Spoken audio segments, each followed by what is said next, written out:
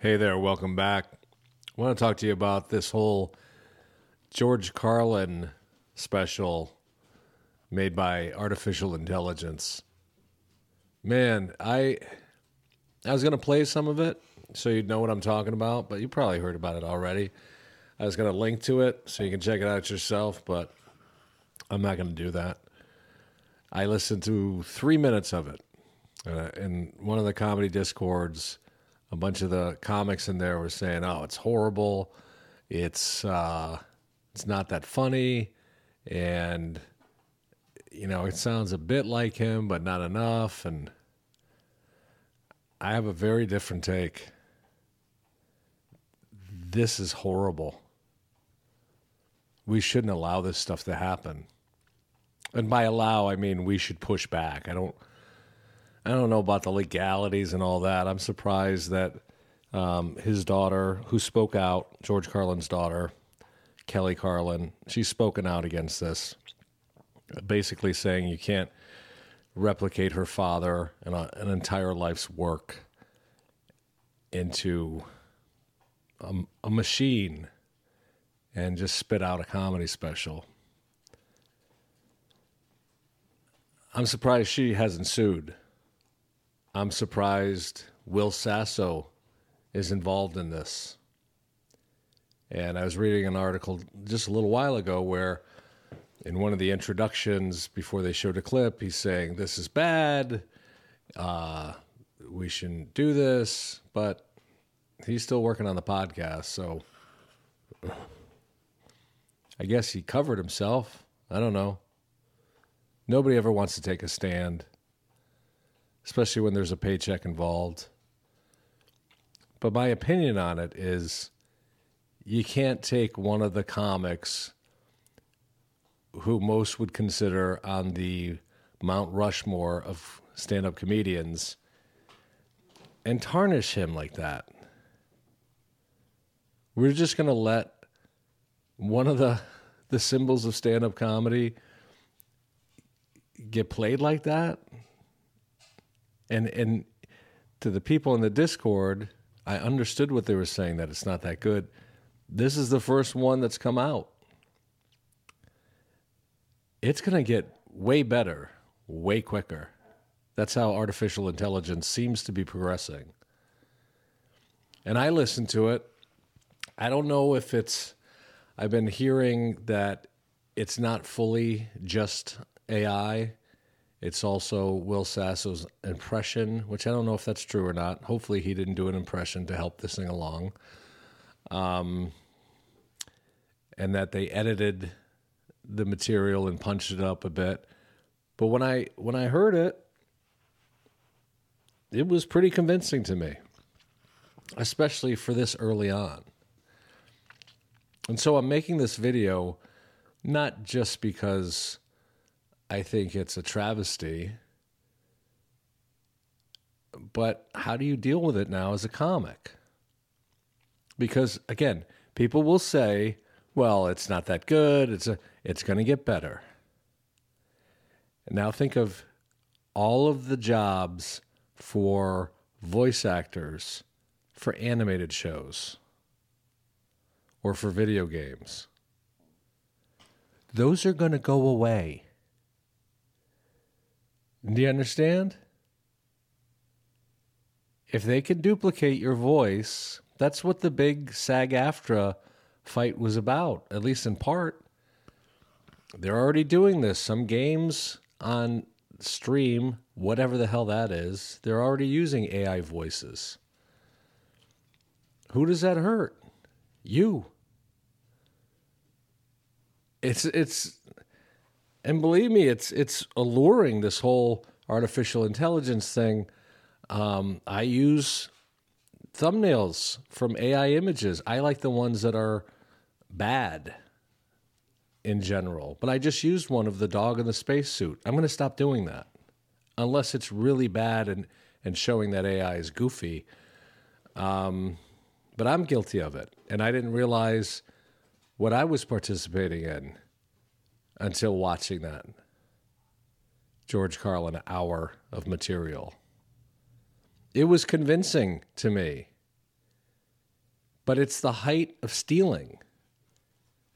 How could I be for that? How could I give that a thumbs up?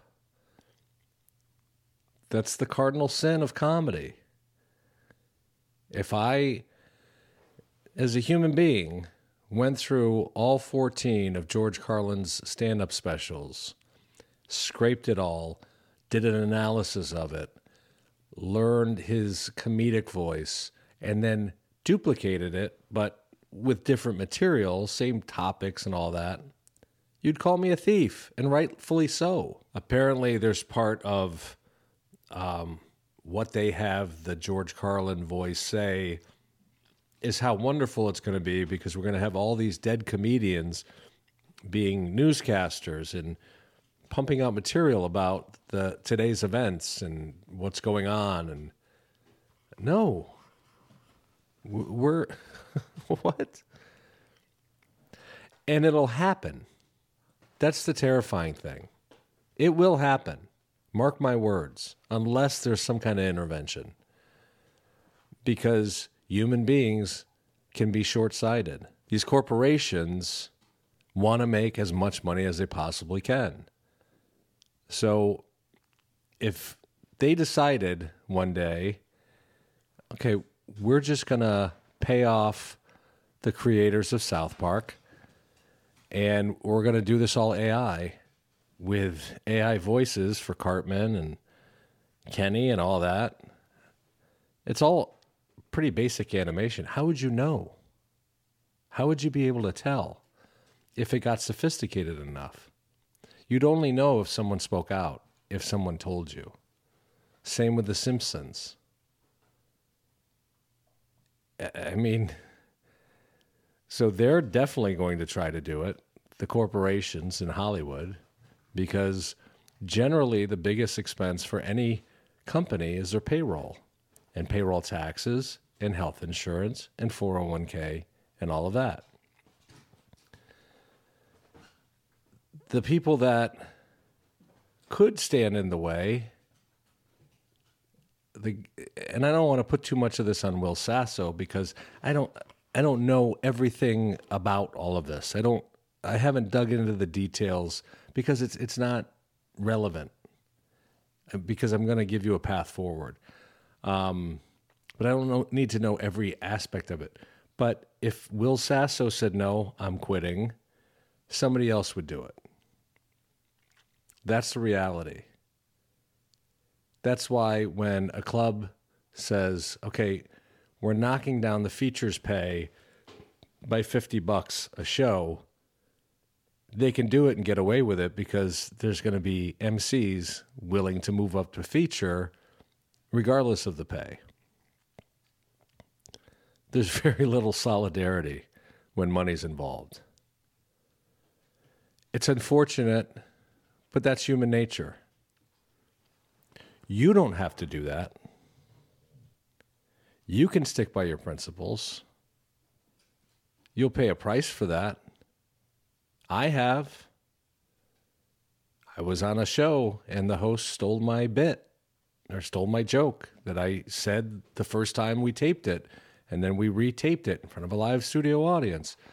And she introduced the segment using my joke. So I couldn't use the joke. And then I was befuddled. And I'm waiting for the Justice Police to come down and say, what? No, everybody here just heard Rich Williams say this joke. You can't do it now, Chelsea Handler. I was on the very first episode, and she did that to me. Nobody cared. But I did. I cared a lot. I boycotted that show.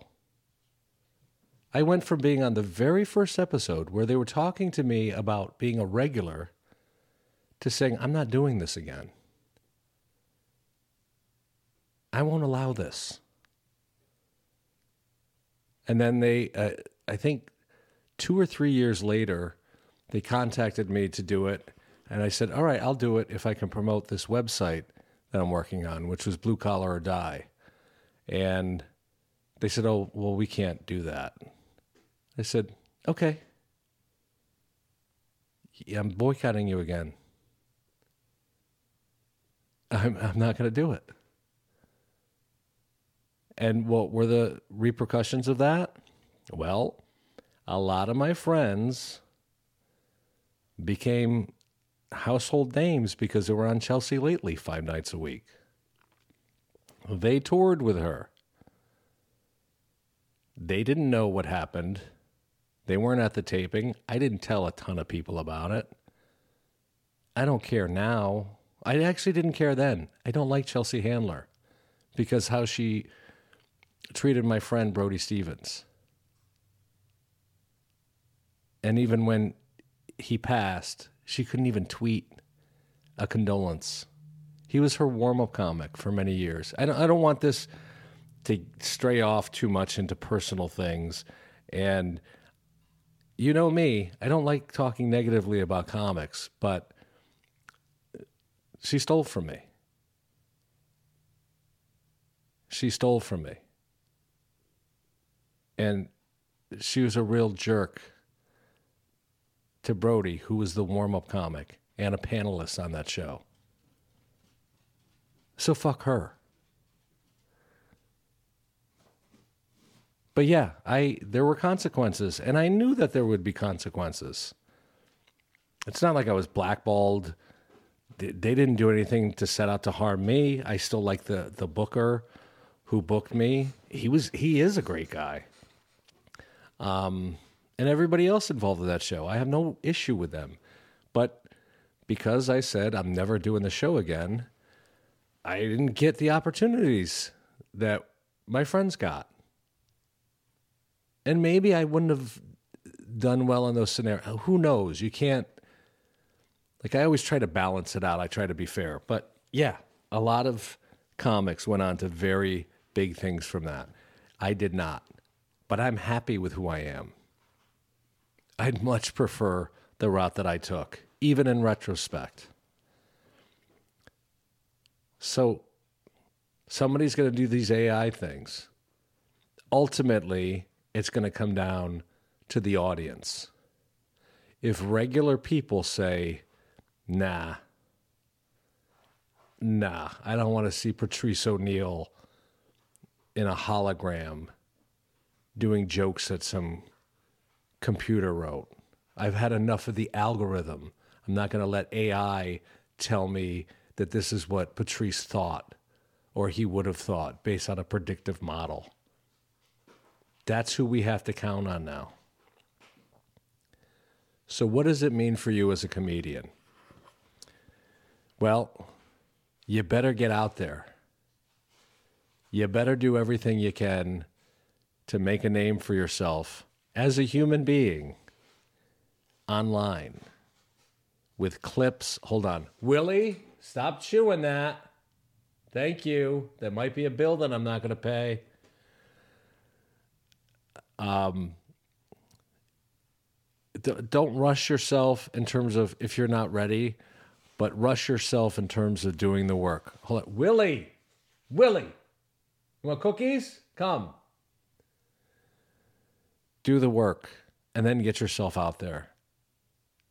I mean, you don't have to panic, but think about show business now.